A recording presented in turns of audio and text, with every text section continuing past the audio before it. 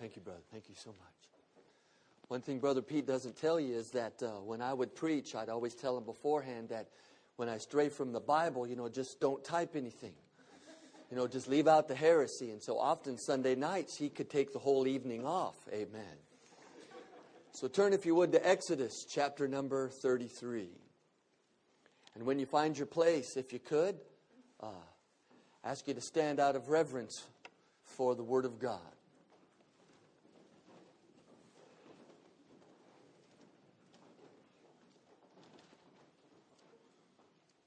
Exodus chapter number 33. And for the sake of reference, we'll read the first 3 verses by the grace of God.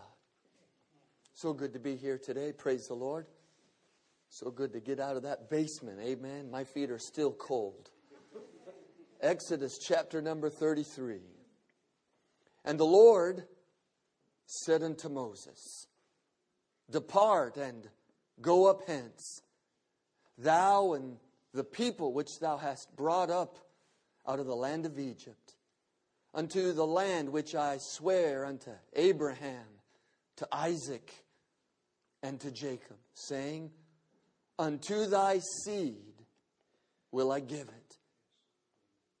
And I will send an angel before thee, and I will drive out the Canaanite, and the Amorite, and the Hittite, and the Perizzite, and the Hivite, and the Jebusite, unto a land flowing with milk and honey.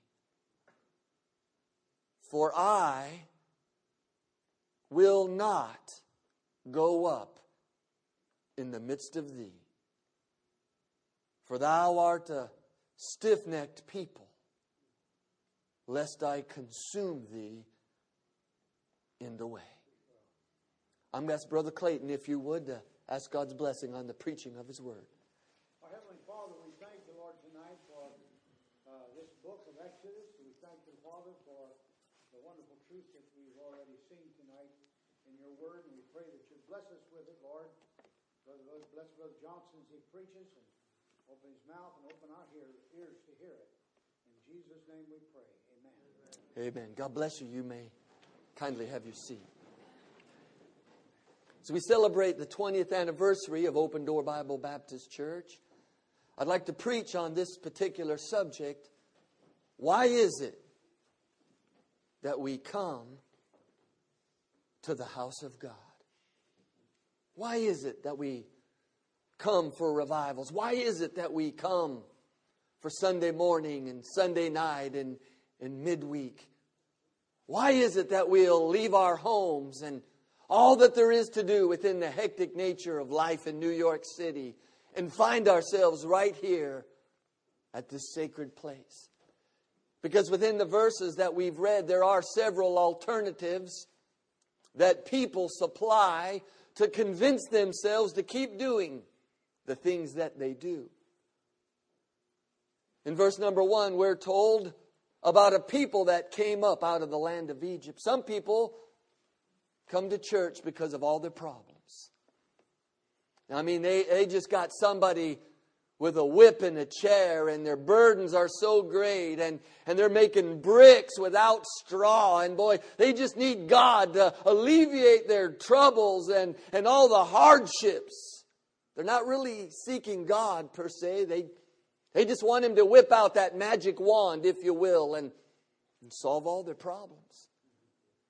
There's a second reason, and that is, in verse number 1, he says, I made some promises to your forefathers. I swear unto them. There are a group of people that in a limited way will go forward by faith. Not really serious so much about serving God or worshiping God or submitting to the will of God. But, they sure want a home in heaven someday down the road. They want God to keep His part, and they're looking for a God who's holy and righteous and pure. But when it comes to really making that sacrifice and doing that which is holy before man as well as before God, somehow they never quite connect the dots. But boy, they sure want God to keep His end. Then there's a third reason. We're introduced to the patriarchs. Not just the problems of the promises, but as Abraham and Isaac or Jacob are introduced into the equation, we see that there's some people that have just come to church because that's how they were raised. As the baton is passed from one generation to the next, they just, culturally speaking, they come to church because, that's just how they were raised. That's just the way they believe is the right thing to do. On Sunday morning, we just come to church because Grandpa came to church. Grandma came to church. We come from a long line of religious people. After all, my great uncle was an altar boy, as if somehow that really impresses God. And then as we're told about the Amorites and the Hittites, especially married to a Latino woman, the Perizzites, amen. They got to get in there somehow, praise the Lord. But there's some people that come to church because they just want to fight with somebody. The politics. This is their turf. This is their ministry. They're going to show up to defend what is theirs. The backdrop of our story is the golden calf. Whereas Moses was up getting the Decalogue, the Bible says that Moses lingered a little bit too long in the presence of God. And that's always been my question. Are my sermons really too long, or is just your religion a little too short? Amen? Still, me and Pete go back and forth on that, and he really has done his best to convince me, no, your sermons really are too long. But the reality is that they said, we don't know what's happened to Moses. And so they rose up to play in the wickedness of man's carnal heart. Before they ever laid eyes on the 10 Commandments, they'd already broken every single one. And that which had already been performed in their lives physically was demonstrated as Moses threw those tables of stone upon the ground. And so God says, I tell you what, I'm still a covenant making. I'm still holy and righteous and true. And I promised it to Abraham and Isaac and to Jacob. And I'm not the kind of God of bait and switch. So I'll still do what I said. But there's going to be one big difference. I'm not going to go with you. Because it's obvious that you're not really interested in fellowship with me. You're willing to settle for a golden calf. As long as religion will play a part in your life, you don't really want me. You don't want intimacy with me. You just want to play church. So you know what? I'm going to check out. But I'll still keep my promise. I'll still bring you into the land. But you know what? There'll just have to be an angel. Since you've already said you're willing to settle for a cheap substitute, I'll just send an angel. And he can take my place. But what's amazing, if you look a little bit further down, in verse 14, God says, my presence shall go with thee. Wow. Check that out. And not only that, I tell you what, once you get close, you'll be able to have that peace that you really long. I'm not just going to give you my presence, I'll give you my peace. You'll find that rest for the soul, that refuge in a relationship. Hallelujah, that comfort, not just in a covenant, but in a covenant-making God. What a difference between an angel coming and now God says, all right, if you really want me that bad, you can have me. And as we celebrate 20 years here in this church, that becomes a challenge for all of us. As the ministry grows and new people come, and no doubt new ministries are started and more lives are transformed.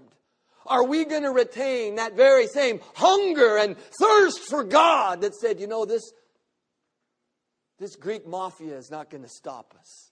And I'm sure you've heard that story. Amen. The Seventh-day Adventist basement, you know what, God? We're not going to settle for that. We want our own spot for your glory. We want to be able to say, hey, we can have revivals. We can meet hey, if we want to have a prayer meeting.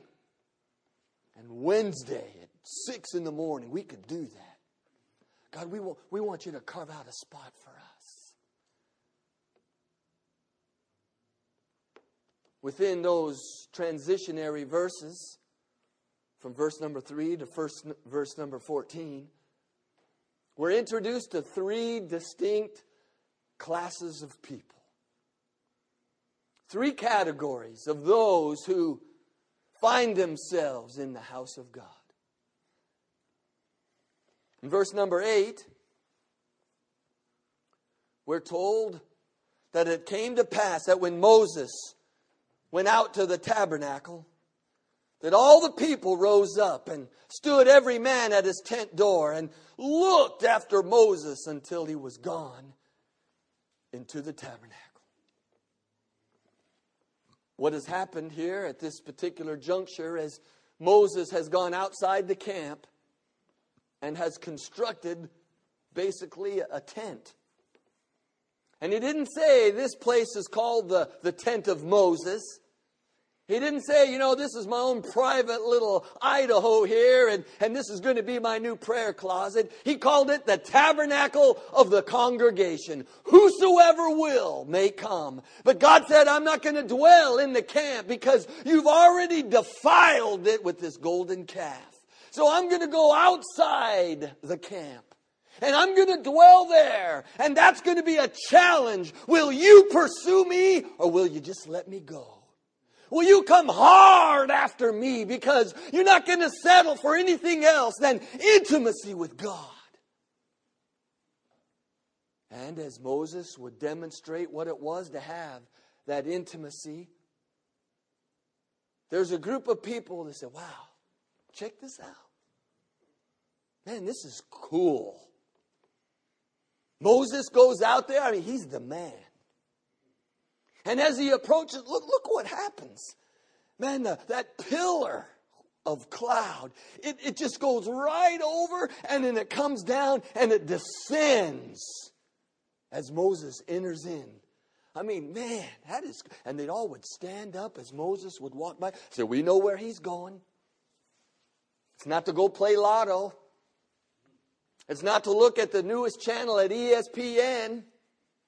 Moses is going to do business. Hey, come on, here he goes. And they'd all stand up and they'd look. You know, there's a group of people that are watching and they're wondering. A curious crowd. Don't really quite get involved. Kind of always on the perimeter. I mean, they just never quite seem to make that commitment. And as Moses walks by, they go, wow. Good for Moses. They're watching and they're wondering, man, what really goes on there? Well, why don't you come and see? I want you to come to this altar and commit your life.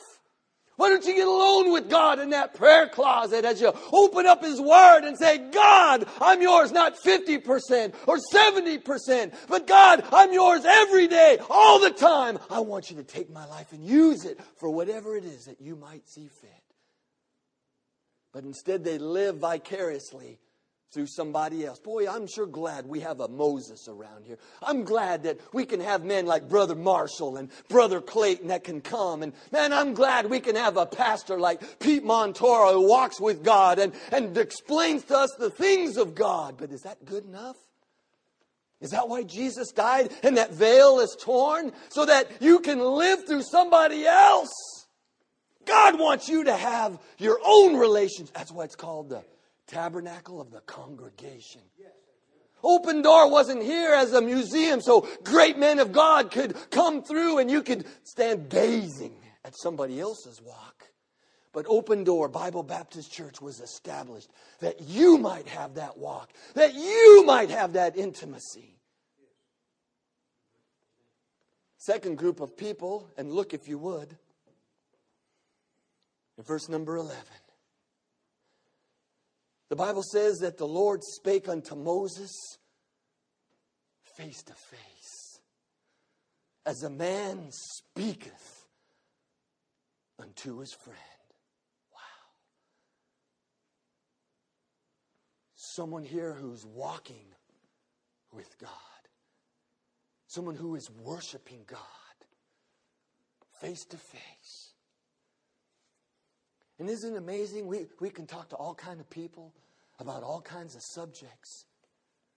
But somehow that prayer closet just doesn't get used like it ought to. Why is it like Adam and Eve? We tend to hide from the very one that loves us the most. Why is it we have time for TV and newspapers and all kinds of window dressing? But sometimes we just don't quite seem to get to the heart of the matter. And that is face to face. Making God our very best friend. But there's a third group. And I promise I am going somewhere with this. At the end of verse number 11, we're introduced to a young man, Joshua, the son of Nun. And then there's a curious little phrase here that says that he departed not out of the tabernacle. What about that? Moses would come in, and according to verse number 9, that as Moses would enter in, the pillar of cloud would descend and stand at the door, and it was just undeniable that Moses had intimacy with God. But Joshua, he didn't come and go. He stayed right there. He was that one that would encourage others. He was that one who, hallelujah, would lift up the hands of the weak. He was that one that would say, hey, you know what? I can stay here. You can do it. If I can walk with God, you could be here too. Hey, don't just look at Moses. Come on in this place. And I want to admit to you that it is true that there are some people that, wow, just seem to have special ability. I mean, how do you watch the life of a Larry Clayton or a John Marshall and not say, you know what? There's a man that's just been unusually blessed by God. But we also know that God is not a respecter of persons.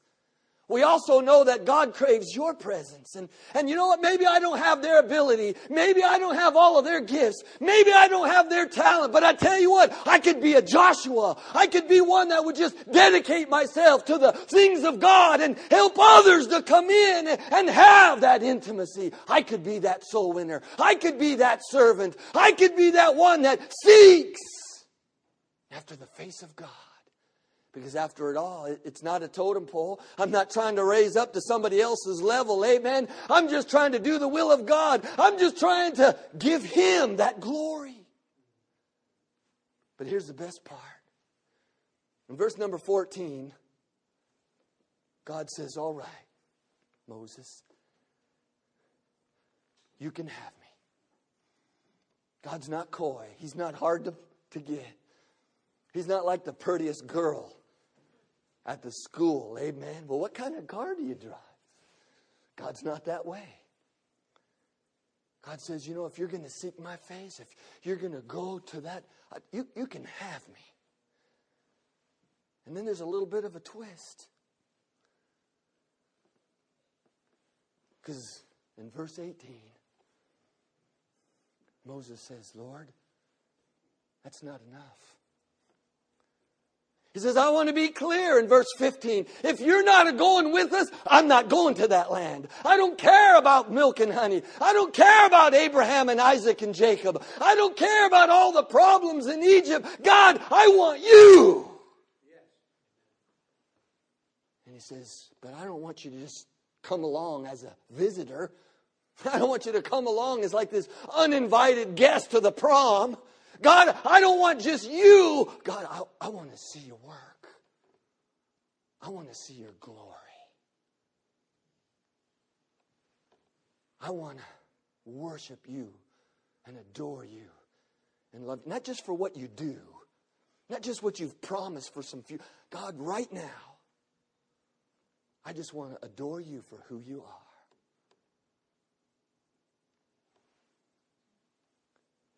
And in verse 19, God says, all right, Moses, you got it. What about that? And what a great reason to be a part of a Bible-believing church. That on a regular basis, amen, we wouldn't see just a great pastor like Pete Montoro, but what we'd see is the glory of God. We wouldn't just have the privilege, amen, of sending out missions money, although, hallelujah, that the sun never sets on the ministry of Open Door. But oh, that they work, not just better agricultural techniques, but churches getting started. The glory of God. Souls getting saved. The Word of God being given to peoples all around the four corners of this world. Why?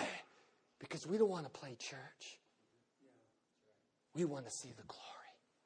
We want to see God get that which is rightfully His. And maybe this is a crude illustration, but I have a feeble mind.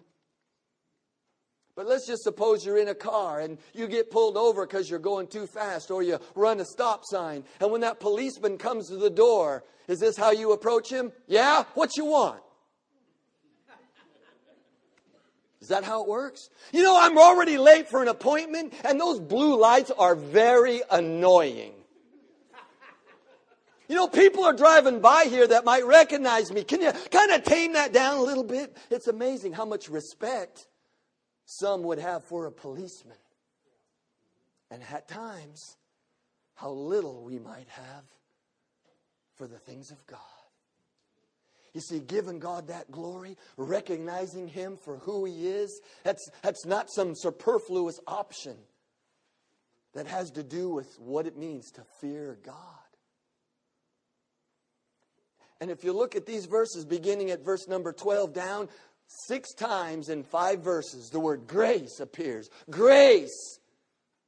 I know thee by name, and thou hast found grace in my sight. Now therefore I pray thee, in verse 13, if I have found grace in thy sight. Look at verse 16, that I and thy people have found grace in thy sight. Look at the end of verse 17, for thou hast found grace in my sight. Don't tell me there's no grace in the Old Testament, and you get saved one way in Moses' day and another way in our day. Always been by grace through faith. So if we're going to see that glory, what's it going to take? As we come here, not to play church, but to worship. Not to watch somebody else do it, but man, to commit our lives. Not just to say it's important to have a great leader and then what a pastor you have. But the greatest thing about your pastor is that he loves God. He knows how to walk with God. He's been in this book. And what he has, and what Larry Clayton has, what John Marshall has, is that desire to give God that glory. So as Moses begs God for this very special favor, God reminds him something in verse number 20. He says, now Moses, you can't see me face to face. And so Moses says, Lord, I got to have it.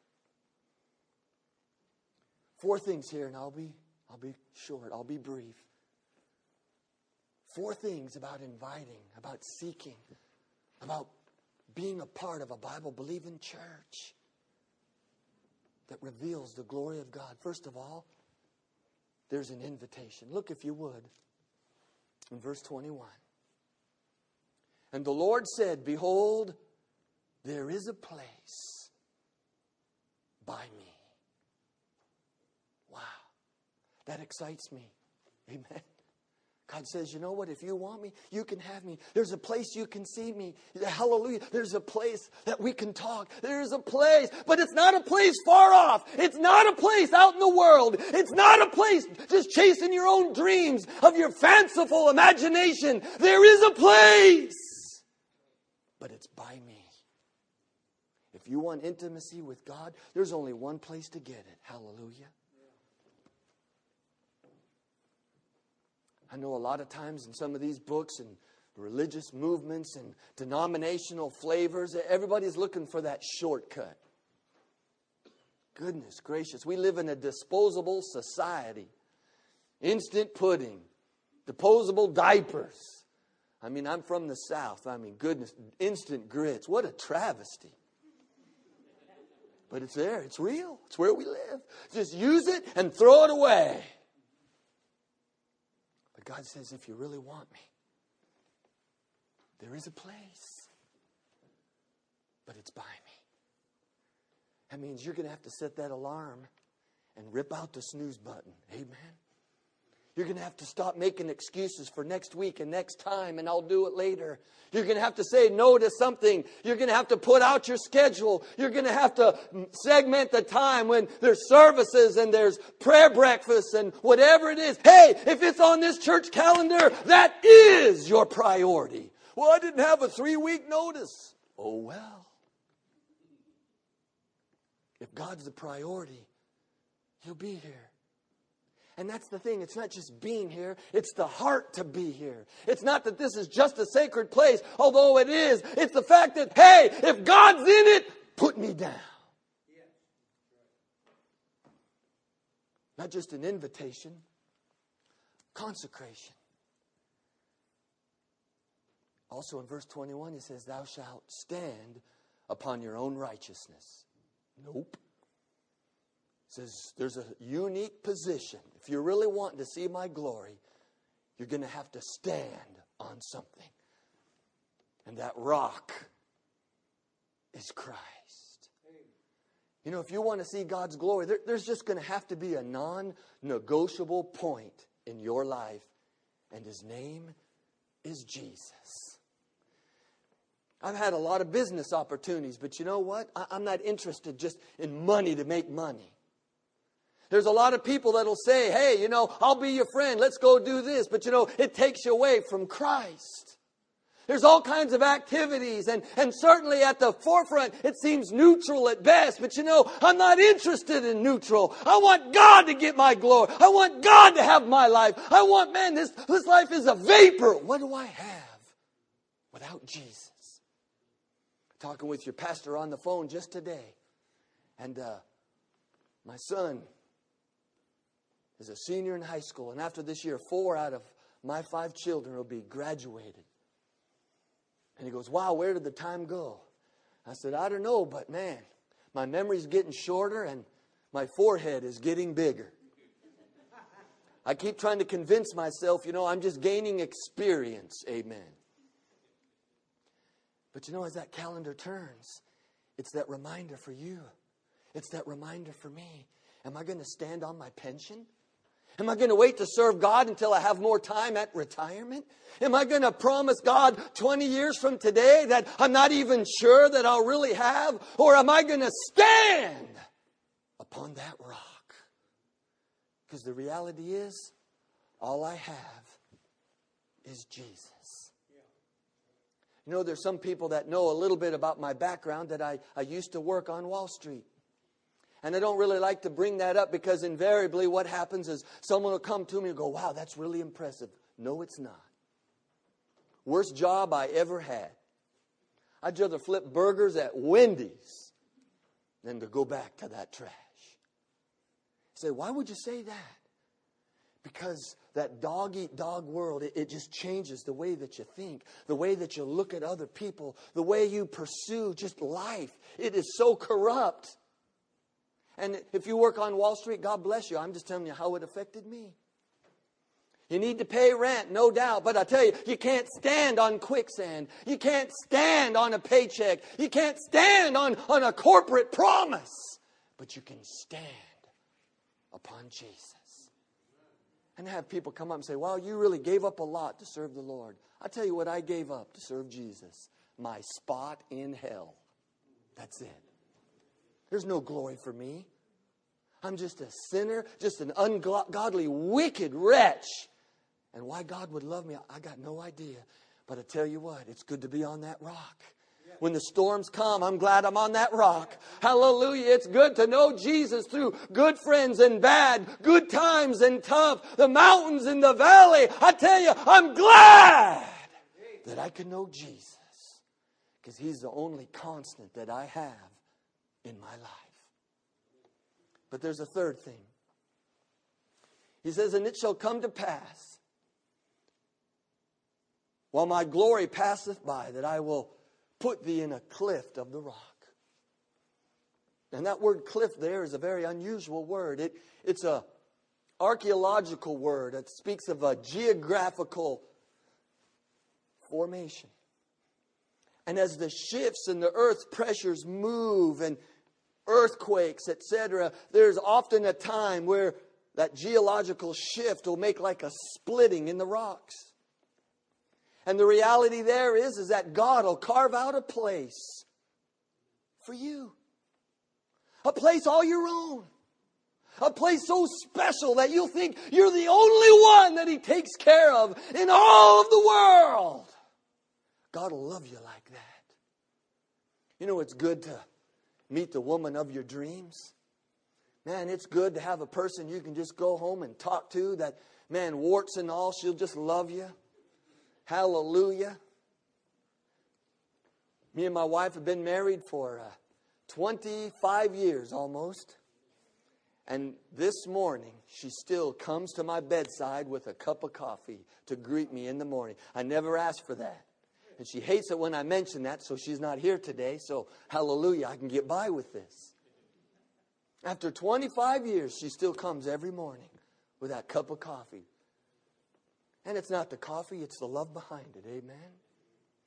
And it's so good to have someone you can share the grace of life with and just enjoy things and pray with and talk to. But can I tell you, there's a place where even the love of my wife, it falls short. Even the closeness that we share, it's not enough. Because I've got my sin nature, she's got hers. There's times, I know it never happens to Pete and Julia, but at least in our house, every once in a while, amen, she'll think that I'm wrong and I'll know that I'm right. And, you know, it's just a hard place. Takes a while to get her to see my end of things, you know. But she usually gets right. Revival comes. Amen. And again, she's not here tonight, so I can say that.